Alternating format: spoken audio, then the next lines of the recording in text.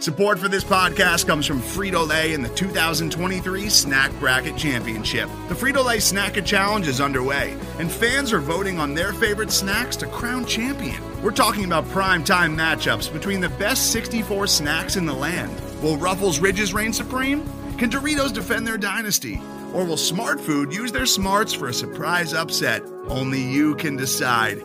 Get in on all the action for a chance to win up to $1,000 or a year's worth of snacks. Let your snacks be heard. Just go to fritolaysnacket.sbnation.com to vote and enter for a chance to win. No purchase necessary. Sweepstakes ends April 3rd, 2023. Void where prohibited. Year's worth of snacks awarded in the form of 52 coupons, each good for one bag of chips. See official rules at fritolaysnacket.sbnation.com.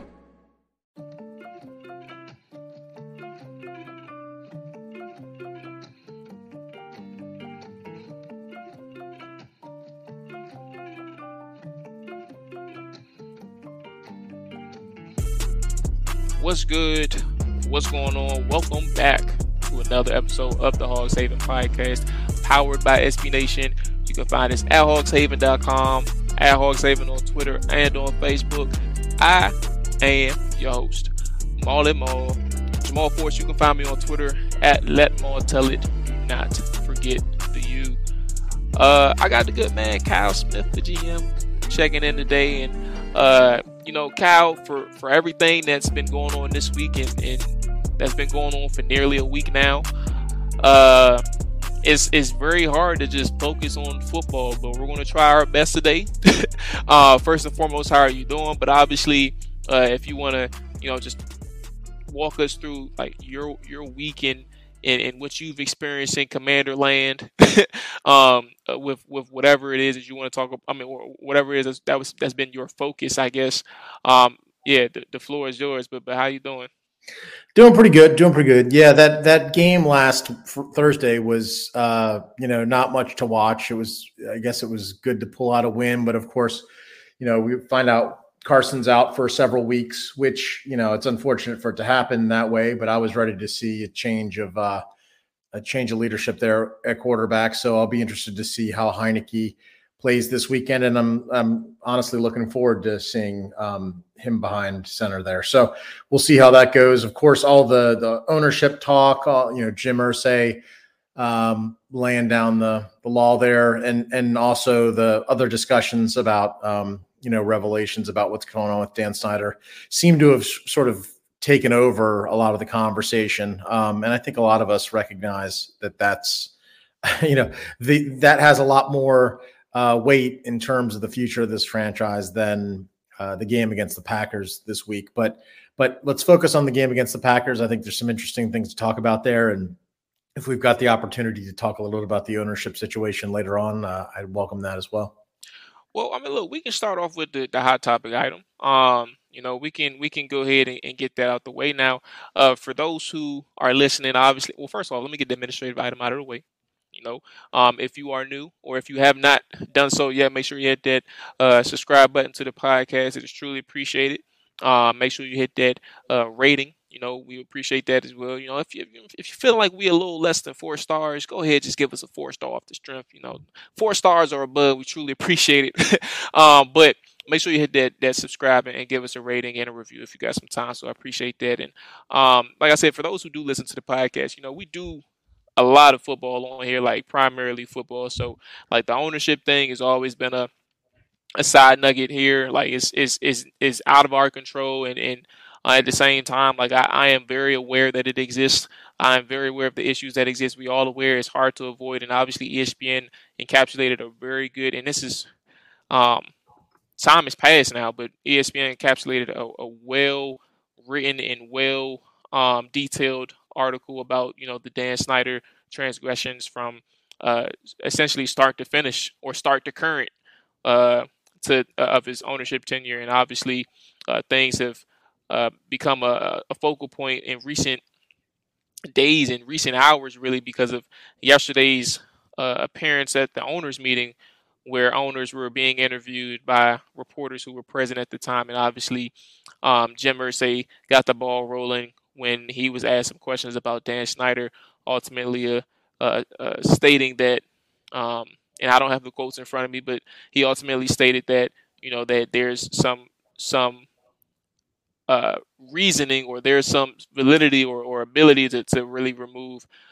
Dan Snyder from ownership, and that the owners do have the power to do so. Also, he's not necessarily worried about the quote unquote smoking guns that Dan Snyder has for any of the owners, specifically himself, if he was to speak out against Dan Snyder and try to vote him out. So that kind of got the ball rolling, and it really started a tweet storm from everybody within the Commanders fan base, but also got the national media talking about it as well, and having a focus on Dan Snyder and things like that. So, Kyle, if you want to, kick the ball off with, what you're thinking about this situation, the floor is yours. Well, I think the main thing is I can't remember the last time an NFL owner ever came out in favor of unseating another NFL owner. I mean, in any pro sport, frankly, at least American pro sport, I can't remember that happening. So that seems like a big deal. And I think, the ESPN report, which was like a 10,000 word article, had a lot of information, and some of it sort of rehashing older information, but apparently very well sourced, reliably sourced. I mean, you have to know that if they weren't fully behind everything that they were writing there, the opportunity for Dan and his folks to sue them was certainly on the horizon. So I have every reason to believe that was well sourced. It just feels a little bit different in the last few weeks than it has previously, in terms of maybe a critical mass finally accumulating, and that may ultimately end up pushing him out of this ownership spot. And I think, of course, there's all of the off the field things, and that's probably what will get him in the end, and should get him in the end. But, for all of the fans, and a lot of fans, just bluntly, they're more concerned about the on the field performance. I mean, that's just been so remarkably miserable for 23 years now. I mean, something like a 400 winning percentage. It's just, by any measure, doesn't seem to be a good guy, doesn't seem to be a good owner, medals and all these kinds of things. And so I just think, for so many of us Washington fans, we're kind of on our last legs. I mean, I'm not sure how much longer a lot of folks can hold on. It's just this, following this franchise, hoping it's going to turn it around, it's like an exercise in masochism almost at this point. And I think this is the first glimmer of hope a lot of us have seen in a long time. And I certainly hope it ends up panning out. We'll see what happens, I guess. Well, I mean, to your point in that, the fan base, you don't know how much essentially they can really take anymore. I mean, Kyle, like, that's been showing its face over the past really like nearly a decade. They've been showing they can't really take anymore. Like I was on a Bears podcast last Thursday pregame for the show, and they were asking about the Dan Snyder stuff and the fan base stuff.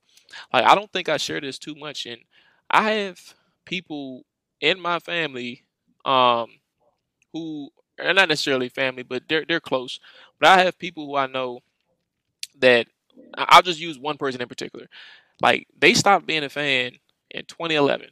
They could not take Dan Snyder. They could not take what they'd done with the team, and they realized because of what they couldn't take with Dan Snyder and all these things, they were only a fan because their parents brought them into the fandom. Like, they brought them into the Washington Redskins organization, and while they were winning and they were doing good for a really long time, like, he's older, he has tenure, like, he's probably, I think, in his 40s now, so he's been around to see them win Super Bowls, but like, he's done, and he hasn't come back since 2011. So yes, for those who are listening, that includes RG3. RG3, as good as his season was in 2012, that didn't even bring him back in. And he was ahead of the curve. Kenny, I didn't say his name. Good Lord. Kenny, if you listen, man, shout out to you. I respect you. You know what I'm saying? Nobody knows Kenny anyway. But Kenny's a lot smarter than we are, Jamal. Yeah, Kenny's a lot smarter than we are. But ultimately, my point, like, there's several other people out there like him. There's people other people that I know in different situations who are just done with the team because one, they lose too much sometimes. So I just think that to your point, like, you don't know if they can take anymore. There's several other individuals just like the person that I described who just can't handle it. And maybe they didn't do it in 2011, but they probably did it in 2020 when the name changed. They probably did it after that when they figured out about, the reason why Dan Snyder and the Washington Commanders are getting investigated at the time Washington football team. So there's so many different reasons and different factors as to why this fan base and why this organization has went downhill. And in recent years, within the last 5 to 6 years, it has went downhill at a rapid rate. Like, I've never seen a situation like I want to say, who was it? The Tennessee game, maybe. And Kyle, maybe you know more than me, but I do remember it was either Tennessee or it was Dallas. The Nielsen ratings for the game was at its lowest. And it was another game on at the time that was actually higher than, and it was, I don't think it was football, but it was like another game in the area that was higher than the Commanders game. And I want to say it was the week of Dallas and Washington, but I'm not entirely too sure. So it was either Dallas and Washington or Washington and Tennessee. And the fact that the comparison for the other game, like hearing that it toppled the Commanders' viewership,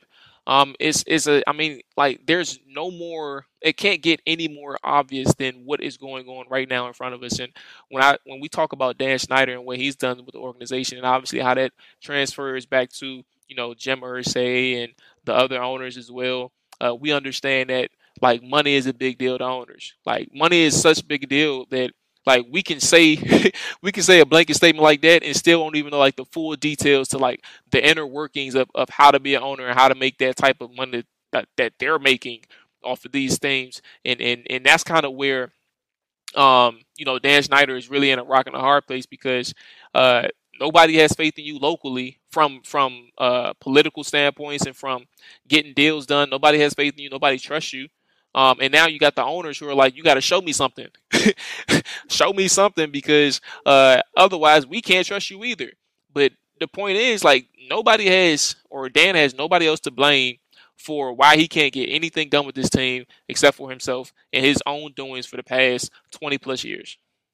Yeah, no, it's absolutely true. I mean, the reality is if he would have done nothing, the team would almost certainly be better off. If he had just let somebody else handle the day-to-day operations, hire the selection of the general manager, the coaches, the team would almost certainly be better off than it's been. I mean, he has been an active detriment to this team, from everything from selecting, Vinny Serrato and Bruce Allen and hand picking quarterbacks and foisting them on coaches who didn't want them. I mean, it's just, legendary in terms of the amount of screw ups that have been brought forth at his hand. And like you say, he's basically drummed almost all of the goodwill out of the fan base, which is hard to believe because, I mean, Jamal, you look younger than I am, I think. I'm a little young. I'm on the younger side.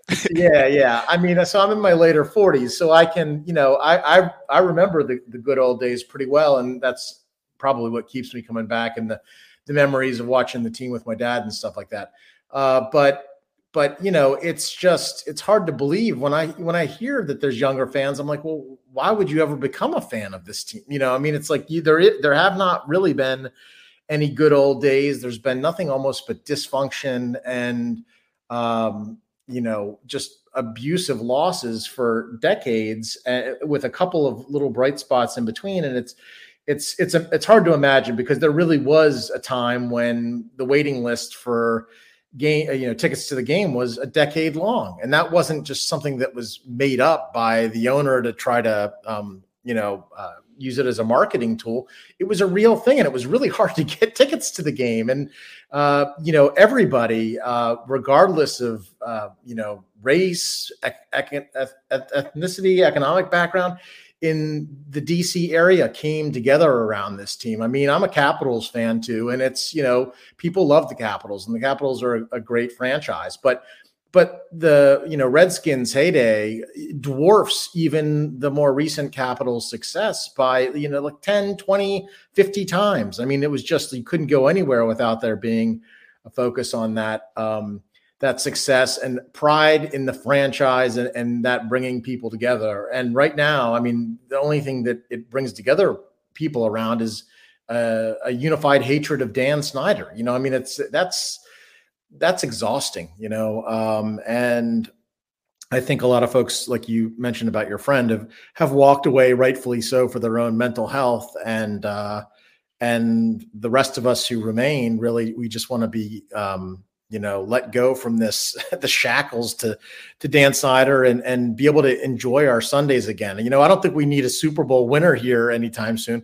We just want a team that's fun to watch, that's well run, that's something that we can be proud of, as opposed to always being something that we, have to hide, behind closed doors and just be ashamed of, whether it be the off the field stuff or the on the field performance. There's nothing really to be proud of with this team. And that's a tough situation to be in as a fan. I mean, you know it well. Yeah. And for what it's worth, Dan Snyder sent a letter out a couple of days ago to defend himself against the ESPN article. And I have one comment that I want to. There's several things wrong with the article. The main thing is that, like, I'll put it this way. He said that he essentially didn't have an opportunity to, correct the many falsehoods in ESPN's article before its publication. Kyle, I'll give you some insight on my day job, and as well as, I'm pretty sure everybody else will understand things too. I'm an auditor for the federal government, and before we put out any reports, this is the same way any other big business will work. This is the federal government of the United States. Anytime you are doing your audit work and you have to verify things, whether it's like numbers or statements or criteria from the United States Code and anything, it's all vetted. Like, it's vetted through your team, it's vetted through your manager, your manager's manager, your manager's manager's manager, and the legal team. Because you don't want to make sure you are caught liable for anything. You don't want to make sure that when you present this to the auditee that you are wrong in your facts. You want to make sure that all your I's are dotted and your T's are crossed.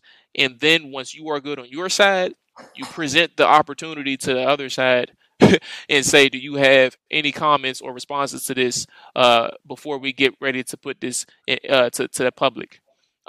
So for Dan Snyder to say that, that's one of the more obvious things that you can really say, all right, man, like, there's no way that ESPN did not give you an opportunity to respond to this. That's the first thing. The second thing is, one of his last statements, he said, while we are all fierce competitors on the field, we are part of this organization because we love football, our teams, and our fans. Again, this is a letter to the owners. Kyle, I have one more story, and if you want to follow up, you can do that, and we can move forward to the football side. But I have one more story. Now, I'm going to butcher the exact details of the story, but you will understand that there are several other people out here. Like, there's a lot of people who think about the grandma that got sued. When people talk about, his love for the fans. Well, I have another personal story, and I thought about putting this on Twitter at one point, but I thought, nah, let me go ahead and put it on whatever platform that I have, and whoever listens to us, whoever listens to me will hear from my mouth and not on Twitter, a situation like this. And what happened was, I have a friend, another friend, not Kenny, who had season tickets. And he wrote a letter to Dan Snyder at one point, and he was complaining either about the product on the field or about something that was going on in the stands.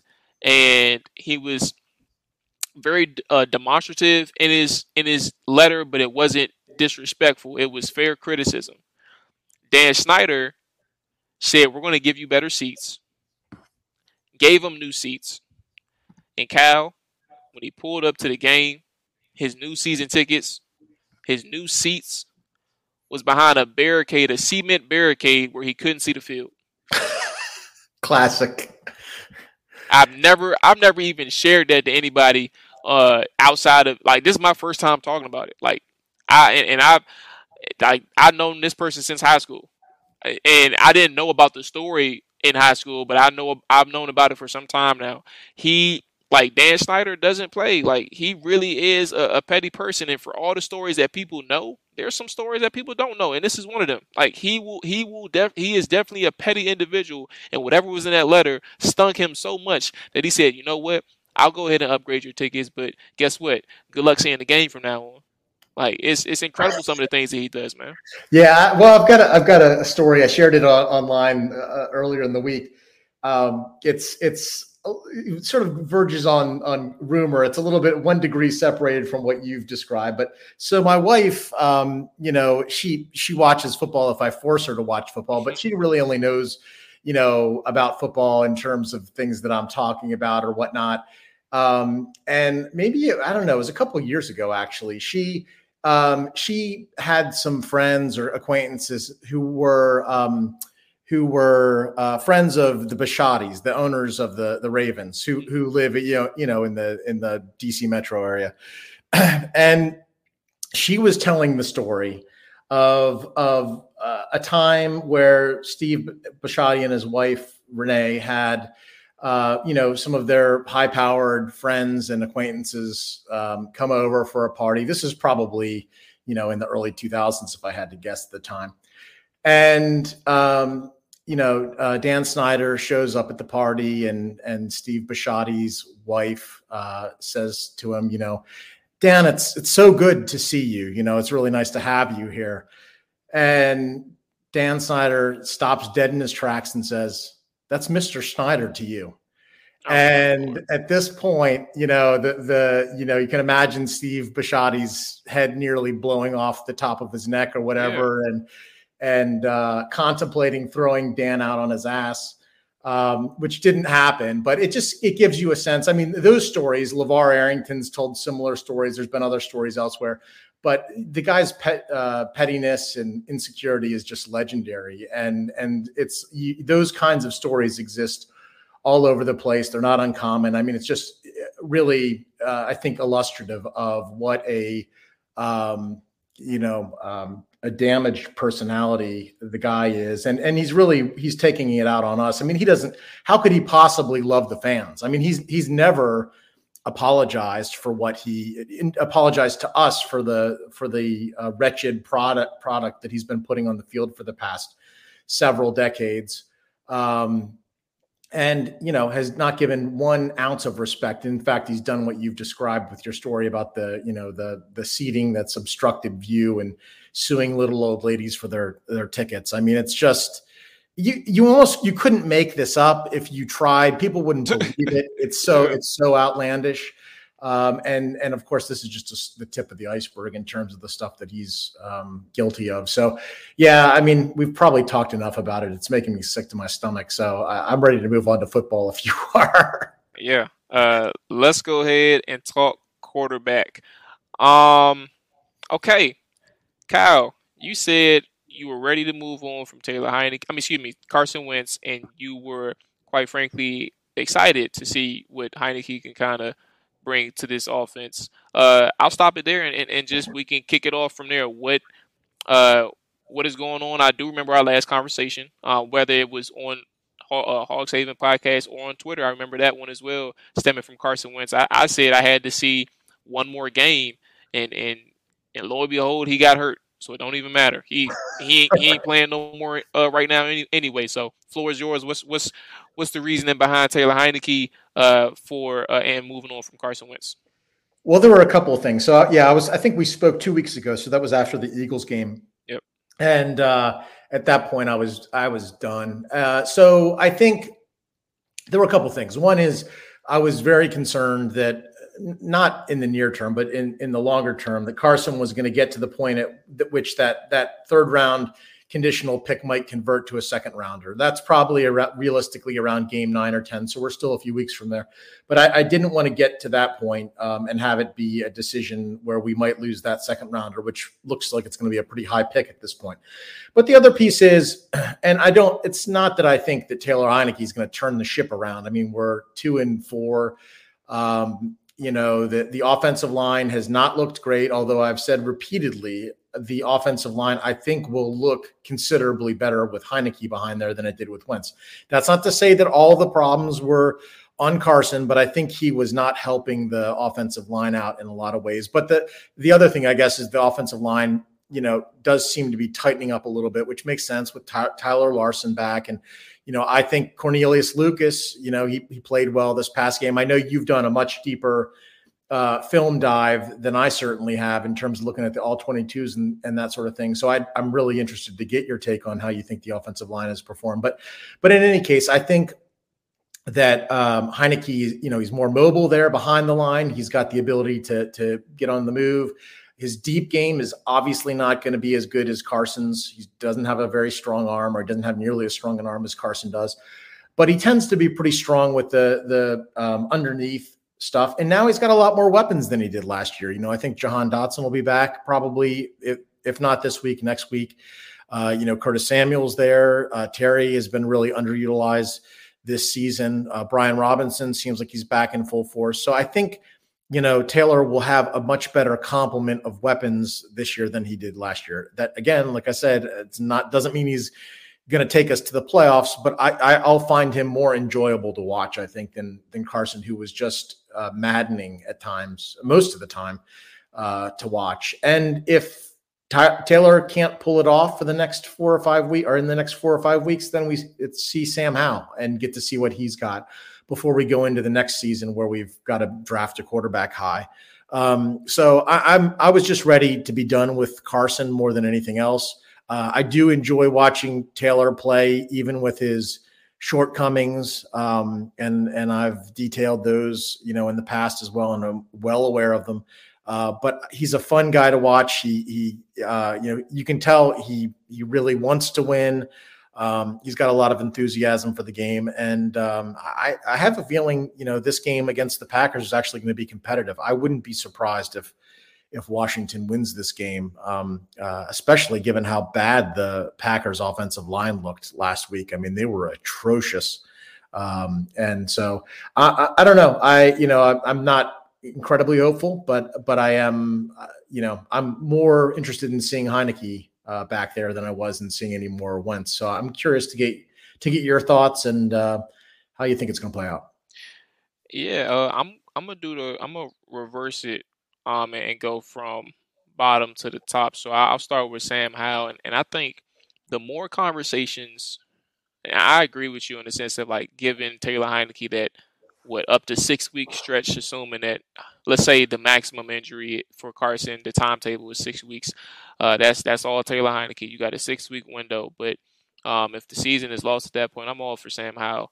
I think as 2 days have rolled on, and this is for everybody that's listening, not necessarily at you, Kyle, because you haven't really even had these conversations, I don't think. But the conversations that I've entertained about starting Sam Howell over Taylor Heinicke at this point I have realized all of those conversations have been so elementary, and it's very frustrating because I knew it in the moment, but realistically, if your back is against the wall and you're a head coach, everybody put yourself in the shoes of a head coach. Your back is against the wall as a head coach. You know that your team is struggling. You're 2-4. You got an ugly win on the road against Chicago. Your starting quarterback, who you thought, based on the analytics and research that you've done, was a really good quarterback for your offense. Albeit he wasn't your first choice, he was one of your top 3 choices or top 4 choices that you can live with. You realize that he ain't panning out. You realize that he was also a person who is struggling and in terms of picking up your offense, reading, making the right reads, the right pre-snap reads, understanding those coverages, and knowing where to go with the ball. You're realizing that he's struggling. He's taking a lot of hits as well. The offensive line isn't protecting him. And your offense overall has regressed tremendously since that first game. I need to figure out what I need to do with this team. And am I going to put in a rookie who doesn't have any status in his locker room, who doesn't have any reputation for being a gamer, who's going to put his heart out on the line, who's going to give everything he got for this offense, who as a person who's known this offense for X amount of years? I'm not going to do that to a rookie, and I'm not going to put him in a position where we're 2-4 and we still need to make the playoffs in a big year for me, in a year in which I said prematurely that this is a big year and I think we take a step up. I need to go with somebody I trust. So there should be no conversation about Sam Howell right now, realistically. And also, I've seen him in practice for X amount of weeks, X amount of months. I know where Sam Howell is, and compared to Taylor Heinicke, I don't think he's there yet. So there shouldn't be no conversation with Sam Howell. There should have never been no conversation with Sam Howell. And I don't care what any other quarterback in this NFL has been doing. It's impossible to compare the situations because they are not always the same. So Taylor Heinicke, I understand exactly everything that you're saying. Um, I think the biggest thing outside of the intangibles, right, is the fact that he does have a better support system around him. He has a J.D. McKissick who wasn't around for bits and parts of his season last year. Obviously, Antonio Gibson been around, but now you have Brian Robinson, person who can stabilize that rushing game. Even though in that 4-game win streak, they were really doing a good job rushing the football with Antonio Gibson. But now you have a good trio in your backfield. And now you have Jahan Dotson to pair with Curtis Samuel and Terry McLaurin. And obviously, you didn't even have Curtis Samuel last year in your 17 games. Obviously, he played 5 games, but it was probably less than 20 snaps, if I'm not mistaken, altogether in those 5 games. So now you got your weapons back. They're healthy. Now you have a Cole Turner who is an individual who's actually, in my opinion, is better than Logan Thomas. And I think that he's better than Logan Thomas simply off of athleticism. Like Logan Thomas just doesn't have that right now. He doesn't have the quickness that Cole Turner has. He doesn't have the ability. Cole Turner ain't that fast, but he can get to the second level pretty quickly. And he's making plays at the catch point in terms of like his leaping ability. 6'6" receiver, jumping up, and he's like 7'2" or 7. I ain't gonna exaggerate, but he's like 7 feet in the air. Like that's how big his catch radius is. So like you have so many other weapons that you didn't have last year. Like you're dealing with De'Ami Brown and Cam Sims, and everybody knows I love Cam Sims, right? But I never considered him a number 2. I considered him a solid 4, and he was your number 2 last year. And even still, he didn't get that burn. It was really DeAndre Carter and who was the other guy? It was another guy that I'm blanking on right now. But either way, the Humphreys, Adam Humphreys. Humphreys, yes, Adam Humphreys. So like, there's your 2021 receiving core. You are tremendously better in 2022. You have better options.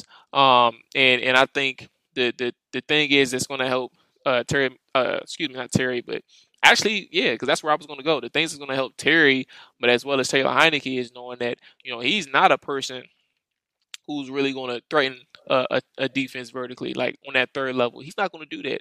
And while he has the ability to take like 3 or 4 shots a game, he's not a person who's going to push the ball down the field.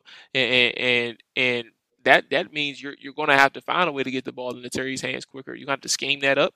You're going to have to find a way to, and I think Jahan Dotson is probably going to be the best option for Taylor Heinicke, because he's going to be your option man. He's going to be the one who can work the choice routes. He's going to be the one who can really do 3 different options within one route call or one play call. And you have to find a way to utilize that. So I think that there's several different options from a playmaking standpoint and schematic standpoint that you can really use with a guy like Jahan in pairing with Taylor Heinicke. So altogether, it's a very interesting ordeal. Granted, those are all the positives. The negatives are defenses know that he can't really challenge you deep, so they're going to sit on everything short. They're going to force him to make plays with his arm. And can he do it? Who knows? Can Scott Turner scheme around that? I doubt it.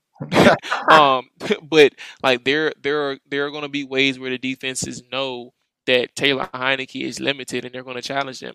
He's playing a team right now in the Green Bay Packers, his very first game as a starter this year, that he played last year.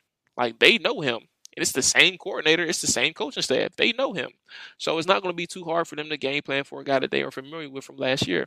So, yeah, it's an interesting ordeal. And lastly, Carson Wentz, I'll be quick with him because I kind of touched on it from the coaching standpoint. It's been a disaster.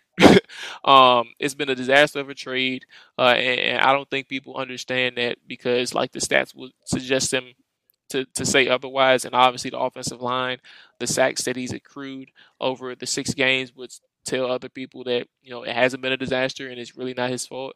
And while we're not necessarily looking at a blame game here to point the finger at one person, I think that ultimately when you see his limitations and you compare it to like his strengths, and you do a pro con thing, I don't think his strengths outweigh the negatives that comes with a Carson Wentz. And who knows, man? Like the film just really doesn't lie. It's a mixture of Scott Turner. It's a mixture of Carson Wentz really trying to, you know, really get this offense moving. There's several things like that first half, Kyle, against the Chicago Bears. Obviously, he got hurt later in the game, but or towards the end of the first half, like the amount of missed opportunities they had in one half was egregious, and like that stemmed from play calling and Carson Wentz. I really couldn't believe it. Yeah, I mean, I feel like this season. I mean, we'll see what happens for the rest of the season, but I think this season probably puts the nail in both Carson's career as a starter and quite possibly Scott Turner's any future career he might have as a coordinator. I mean, he really just has not redeemed himself well at all. And I think there's been a number of factors that account for it, but the play calling has been terrible. The recognition has been terrible. The offensive line has certainly had its ups and downs as well. And so what they've scored something like 11 points on average for the past 3 games. I mean, it's pathetic. And we know Taylor is not going to be a scoring machine, but I feel pretty comfortable thinking that he'll score more than 11 points a game or be able to lead an offense that can score more than 11 points a game on average. We'll see what happens. The offense has just been overall a complete real letdown this season. And, to flip the side, I gave Jack Del Rio a lot of heat. A lot of people did those first couple games. But honestly, the defense, and again, I'd be really interested to get your take on this too. To me, the defense has looked, let's call it like at least average, if not maybe even a little bit better than average for the past several games. I mean, I felt like, the linebackers are stepping up. Yes, we've seen some really crappy tackling from Cole Holcomb and Jamin Davis at times, but they've looked okay. The defensive line has been really impressive. I expect that they're going to feast against the Packers with Payne and Allen and Sweat. I think they're looking good. And the secondary, they're still working through some of the bugs, but Cam Curl, I think, is like the top rated safety, in the league per PFF. And Ben St. Juste has looked solid on the outside at times. I mean, that play made at the end of the game certainly was an impressive one. And there's been some holes in the secondary as well, but I can't say that the defense isn't the reason that this team is as bad as it is. There's really just been the complete falling down. And that's a polite way of putting it on the offense. It's just been really miserable. And I'm hoping maybe Heinicke can provide a bit of a spark there. But you're right. I mean, the playbook certainly gets smaller with him in there, and defenses can, tighten down. But I think maybe it leads this team to run a little bit more than it has been, which is probably a good thing. They need to. Like they really need to. Yeah, and I'm kind of like the last person to say that because I've always been really kind of annoyed by the established the running game approach, the Bill Callahan days and those kinds of things. But I think it needs to be an element of this offense's game, especially when the quarterbacks have been so limited. And frankly, Gibson has looked very solid when he's been given the ball this year. He hasn't had any of the fumbling problems, knock on wood. Robinson, he's obviously still knocking the rust off, but I think he's going to be pretty close to what we expected him to be. And I think, again, this offense should run more. And, I've been saying it for the past few weeks. Let's focus on getting first downs as opposed to touchdowns. And then I think things will take care of themselves. I don't know. Maybe that's a little naive. I don't know what your thoughts would be on that, Jamal. But I just, if I see another 3rd and 5 where they go for a 25-yard pass downfield that's got like almost no probability of completion, I'm just going to, pull out what little bit of hair I have left. Yeah, I'm going to lose it too. It's kind of ridiculous how their strategy is on 3rd down. But I think what's going to change, I think it's going to be a give and take because Like one of the ways to beat Carson Wentz was like pressuring him, especially on third downs, pressuring him, sending like the demand pressures, and knowing that he's really not going to use his legs to get out of the pocket. That's a detriment. But it'll be interesting to see how teams prepare for Taylor Heinicke on third downs. I'm not saying it's going to change drastically, but it'll be interesting because they're two different players. Taylor Heinicke, he can look for that one little crease and he can take off. Like you couldn't do that with Carson Wentz. So it'll be interesting to see how they kind of play that. In terms of the defense, I would say like for the last couple weeks, I've been in and out in terms of being able to watch the defense, specifically Titans, specifically Dallas.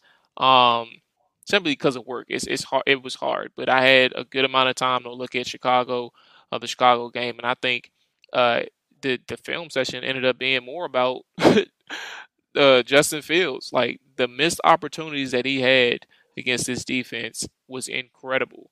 Um, and like he missed a lot of throwing windows. He turned down a lot of throwing windows.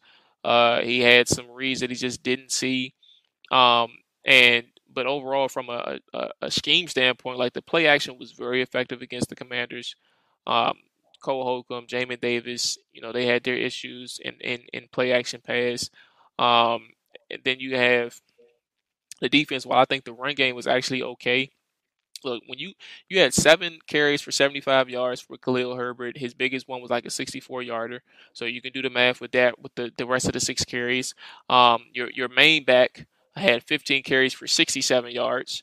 So from an overall standpoint, like outside of 2 missed tackles and over pursuing the ball carrier on that big run from Herbert, you're doing really good with the running backs on designed run calls. Obviously Justin Fields is a different beast. He's an athlete of a quarterback. He presents bigger issues, and obviously that's no excuse. But I'm saying from your designed run calls, they did pretty well against the run, and they were in position too. But I just think when that passing game, man, there's still some structures that's missing. When I mean structures, I'm saying like the communication standpoint. There was an instance where like on the play action passes, you have proper communication, but people aren't seeing or having a good feel for like receivers going into their zone void, so they're late on picking up a crosser. That's Derek Forrest coming from the single high, where he's supposed to, like in a rotation-based type of play call in a cover 3, like based on the formation and alignment, they have Kendall Fuller, Derek Forrest, and Bobby McCain, I believe. They're all like changing their assignments based on where the routes are going. So from Derek Forrest, he's a single high guy. He's now rotating to the flats on the field side. So he's supposed to be there, and he's late getting there. And the guy who's running that crosser on the play action is wide open for an easy gain of like 19, 20 yards. And Justin Fields does hit him. But overall, like I just think that, and I can go on for days, and I'm trying to limit that.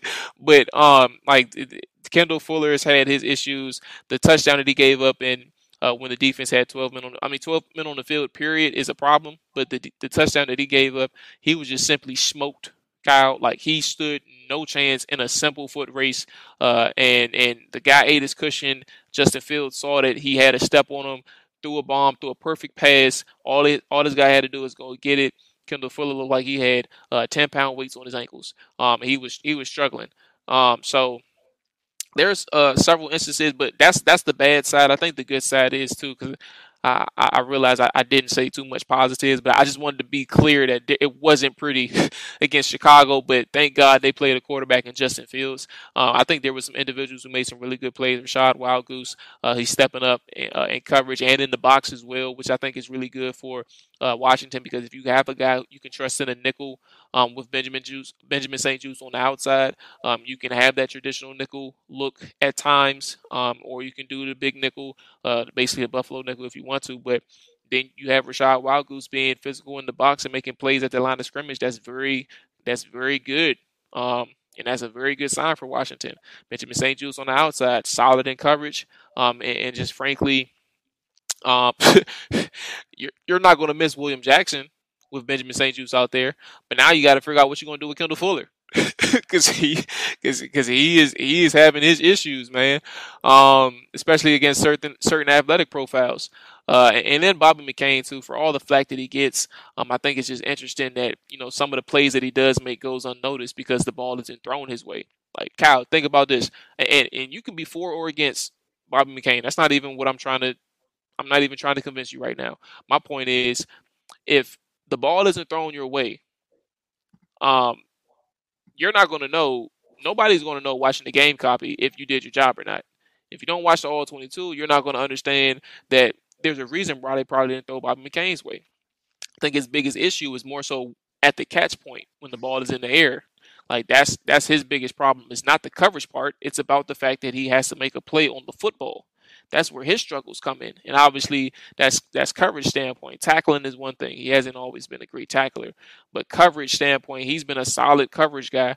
It's more so about what happens when the ball is in the air. And that's where you have to be like, okay, can you become a better player, a more competitive player when the ball is in the air? That's where he struggles. So yeah, there's a ton of things, man. And I've been talking for a minute, but that's really where I'm at with the defense after that Chicago game. Yeah.